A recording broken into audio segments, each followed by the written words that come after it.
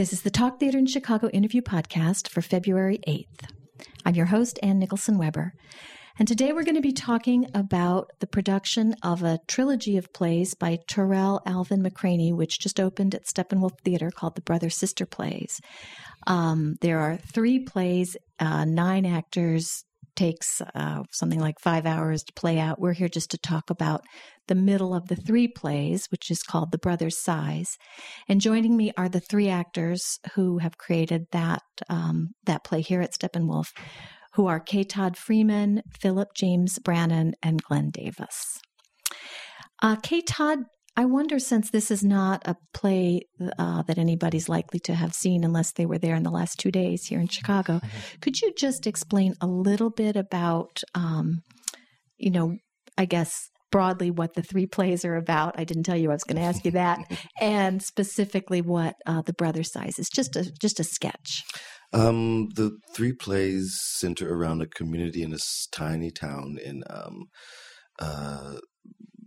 southern Louisiana, the Gulf and Bayou country of Louisiana, like even south of New Orleans, and it takes place, centers around the community living in housing projects, and it spans about 25 years, I think. So you have characters that start in the Red and Brown Water, which is the first play, then 10 or so years later in The Brothers' Sighs, and then 10 more or so years in Marcus or The Secret of Sweet. Y'all can chime in anytime you feel like it. And The Brothers' Sighs specifically centers around the story of 2 brothers. One who has been a hard worker and has set up the home and owns his own business, and then his younger brother who has just recently gotten out of the penitentiary and is trying to get his life back together, but there's the foil of his best friend from prison who comes by. Well, that's a great summary, and yet in some ways it gives such a wrong impression of what the plays are like. I mean, it's completely accurate, but the feeling of being in the theater in these plays is much more poetic, mythical. I mean, that almost might make it sound like a TV, drama kind of thing, very realistic, nitty gritty. So maybe Glenn or Philip, you could talk a little bit about how, when you first read the plays, kind of what you made of that mix between the setting and the style. Well, the first time I read the play was with Tarell and another friend of ours. We were in New York and we were doing another play, and we had some time and we just wanted to read The Brothers' Sighs, and it hadn't been done. I think it had been done in London, but it hadn't been done in the States yet. And we read it all together, and immediately I was struck by how inherently theatrical it was and epic. Yeah.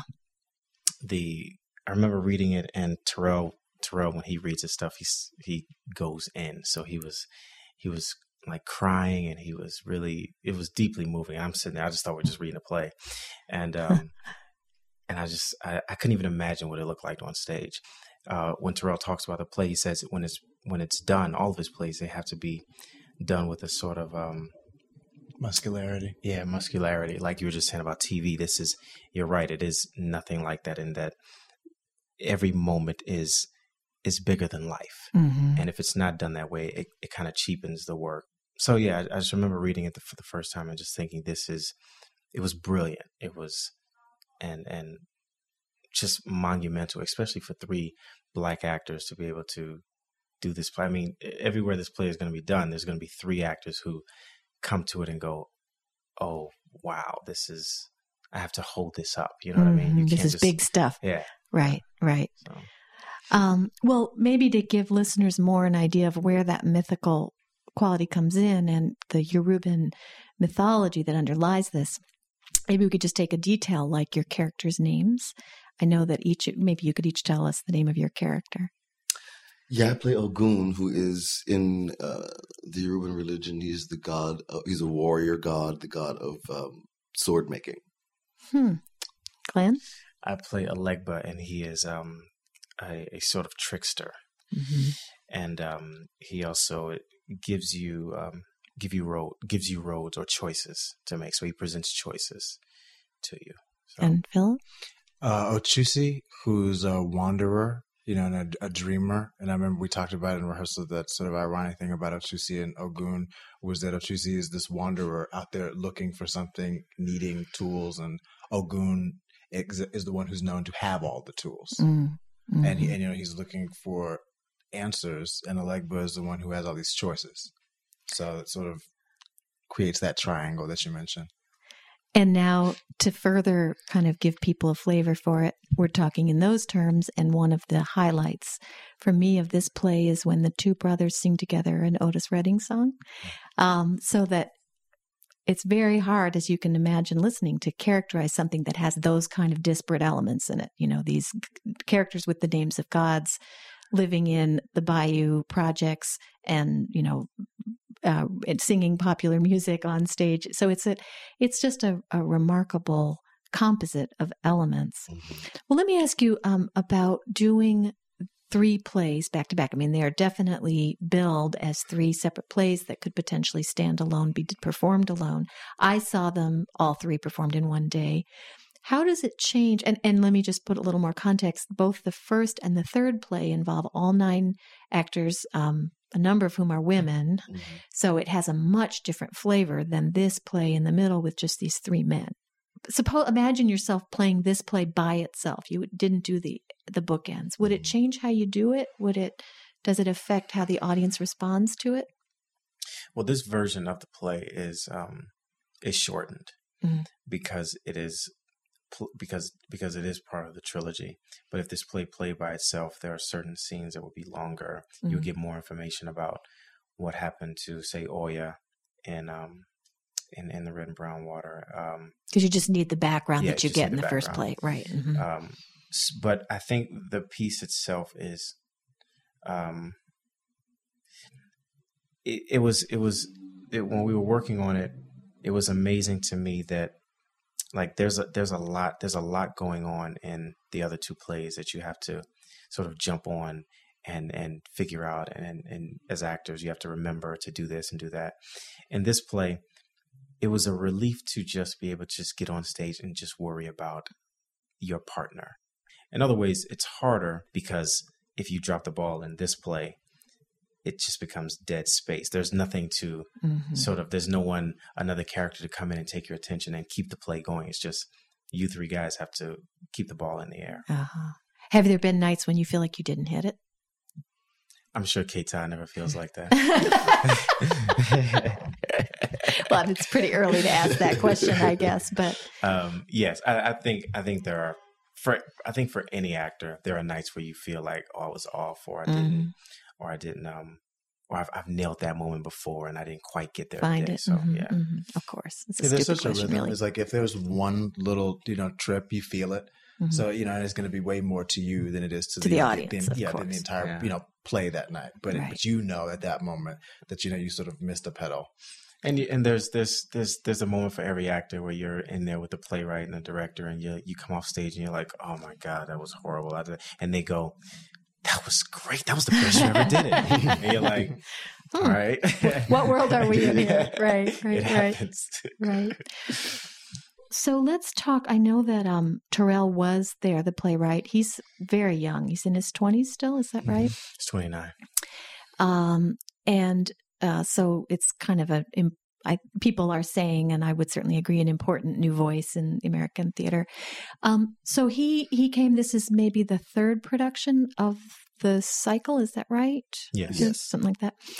So what did you learn from him besides, I don't want just specifics like, Ogun is the god of sword making, but, what was his role in the rehearsal process? What kind of feedback did you get directly from the playwright, if any? Maybe it all goes through the director. Well, a lot of people have talked about how, original, the nature of his work seems to be, and it is new. I had never seen any productions of it before. So it was really helpful just to hear him talk about like the use of the stage directions.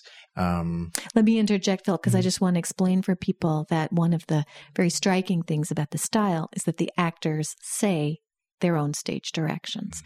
So give me an example. One of you, what's a line where you say your stage direction first? Whenever someone enters, they announce that they've entered. So Elegba might enter and he says, enter Elegba, or Elegba enters. Or like Alegba exits opposite how he came.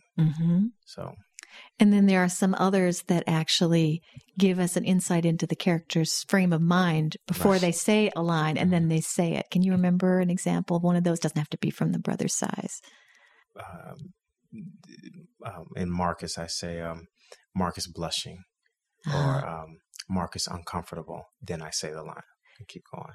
So, Philip, you were talking about the playwright talking about that device. What did he say about it? Well, for one, we've talked about a lot of different ways that they're used, but that there was no hard and fast rule, or, it's not the same rule, that you stick to for every play. The precision that's necessary from going back and forth. An example in Brothers' Size is scene 2, Ochusi Size on lunch break, drinking a Coca-Cola, singing a song, and then immediately going in to singing the song. Right. And Tina was very, they were very hard on us, and made sure that we didn't sort of blend the two together, being in character, trying to kind of saying the stage direction as a line, they're meant to be very different. Or like when someone exits, you want to, they were very, they harped on us about if you say Alegba exits, that you stop, look at the audience, say Alegba exits, then exit, rather than the sort of bleeding he's talking about. Alegba exits as you're walking. Right. So it's very, everything is very precise, and the precision is what brings clarity to the piece. And so, and one of the effects is that when you say, well, Philip, you said this wasn't always the case, but I mostly remembered the times when you would say a stage direction very much in your own voice, in your own accent, and then instantly become the character. So it's this constant shifting in and out of the illusion of the character, which first of all must be very difficult for the actor to do. Because if you say, he blushes, and then you have to say the line in a way that we believe is blushing, we know what we know what the goal is now. So we know whether you hit it or not, right? It creates a kind of almost a suspense, because we're listening to, we know what you're going to do. He's going to do a gainer 5 twists and and then we know if you miss it. But I'm interested in if the playwright had anything to say about why he does that.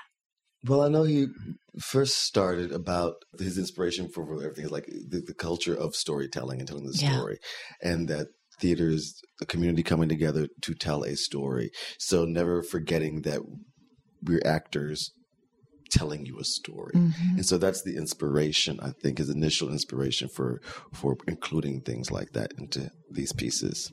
He talked a lot about breaking the fourth wall and including the audience in on the storytelling, rather than us up here and you're suspending your belief, but actually us all doing it together, and me letting you in on the fact that I'm being theatrical, or I'm presenting a moment, or telling a story. Right. Yeah, it does. That's right. It's the word I thought of was story theater, and that's so that's what you're saying is exactly what he intended. Yeah, and he talked about how a lot of people do that naturally.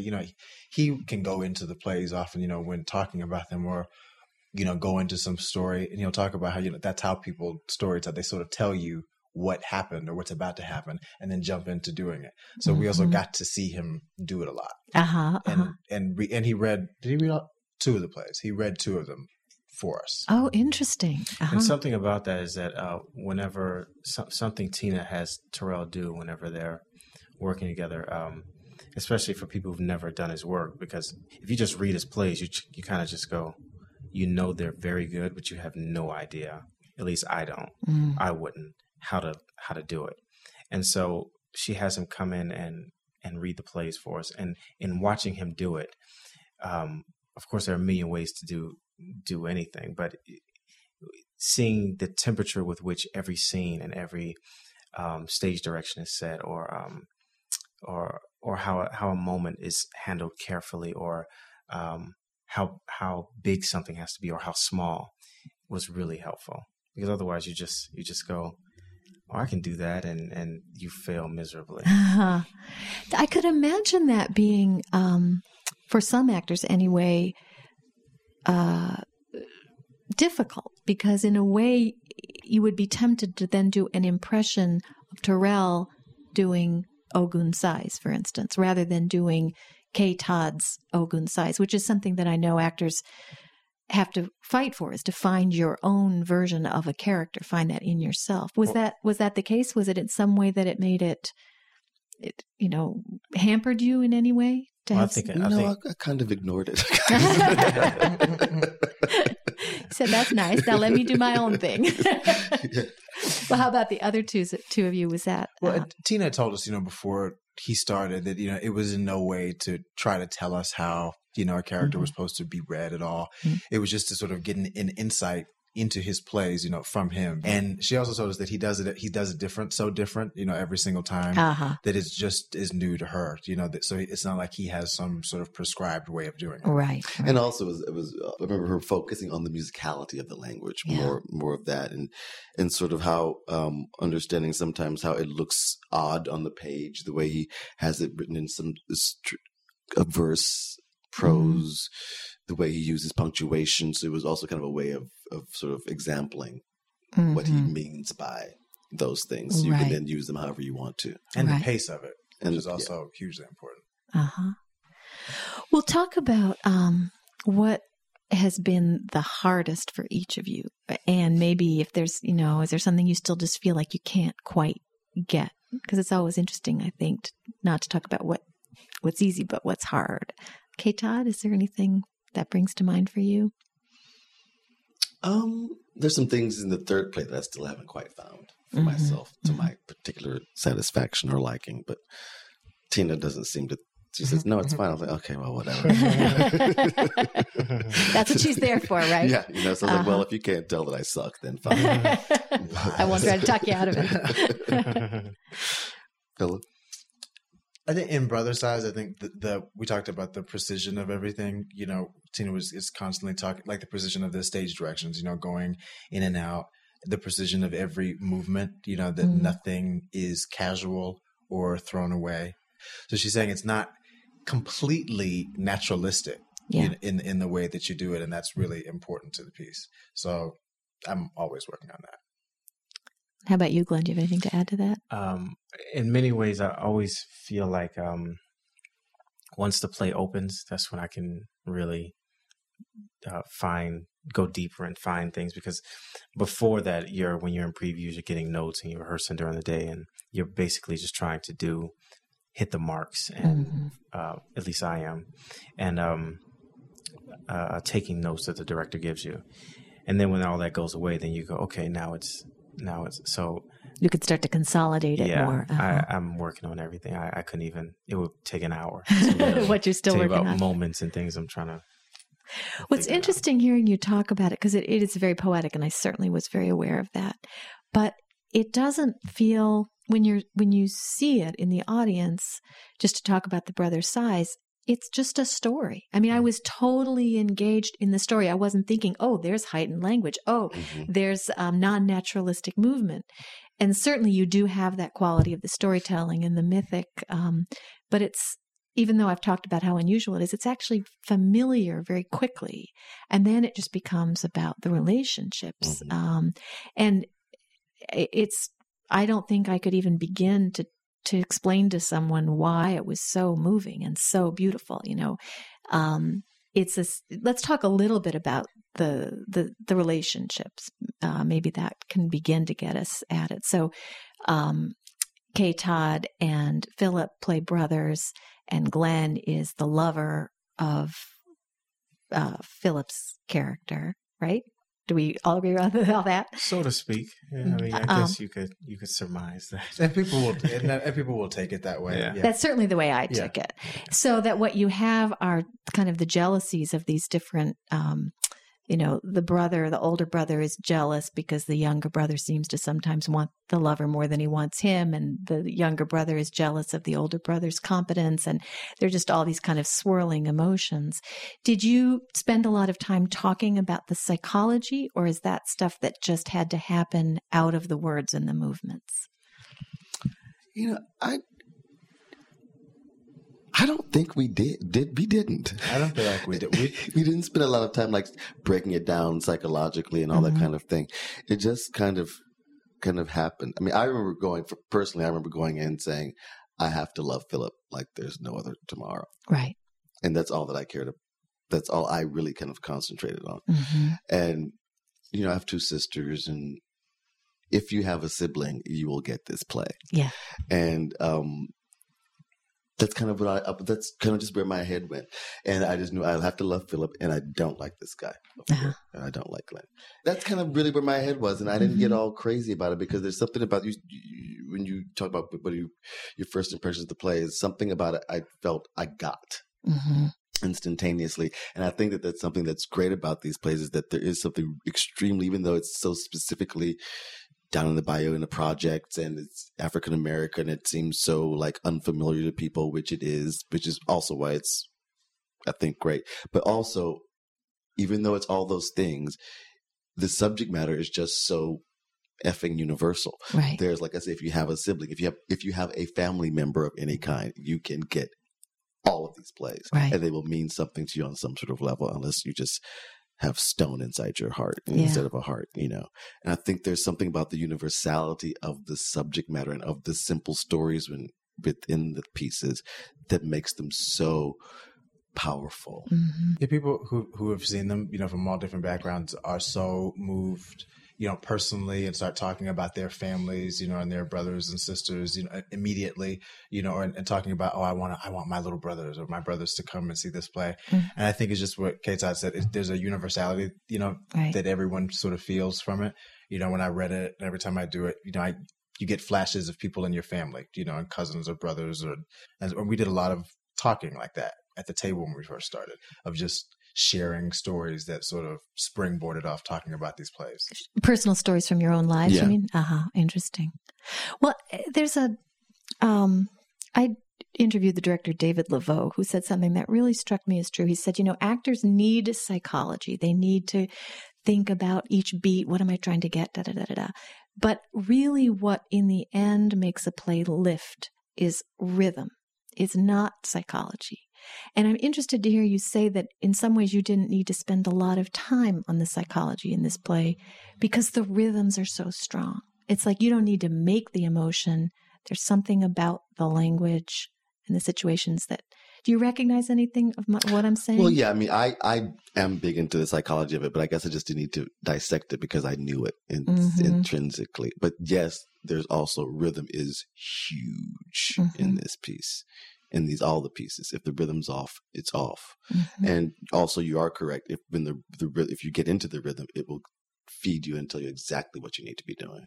And the rhythm is also indicative of what's happening at any particular point in the play. Like when Uchusi and Ogun are talking or in a scene together, it's a very different rhythm than when I'm in a scene with one of the actors. Because of the place that Alegba comes from as opposed to where they come from. And that is a part of the storytelling because you feel a shift. And I would imagine as an audience member, when they're talking or their rhythm is a certain way, and then I come in and it changes the rhythm. You disrupt of the scene. It. That's kind of the outsider. Right.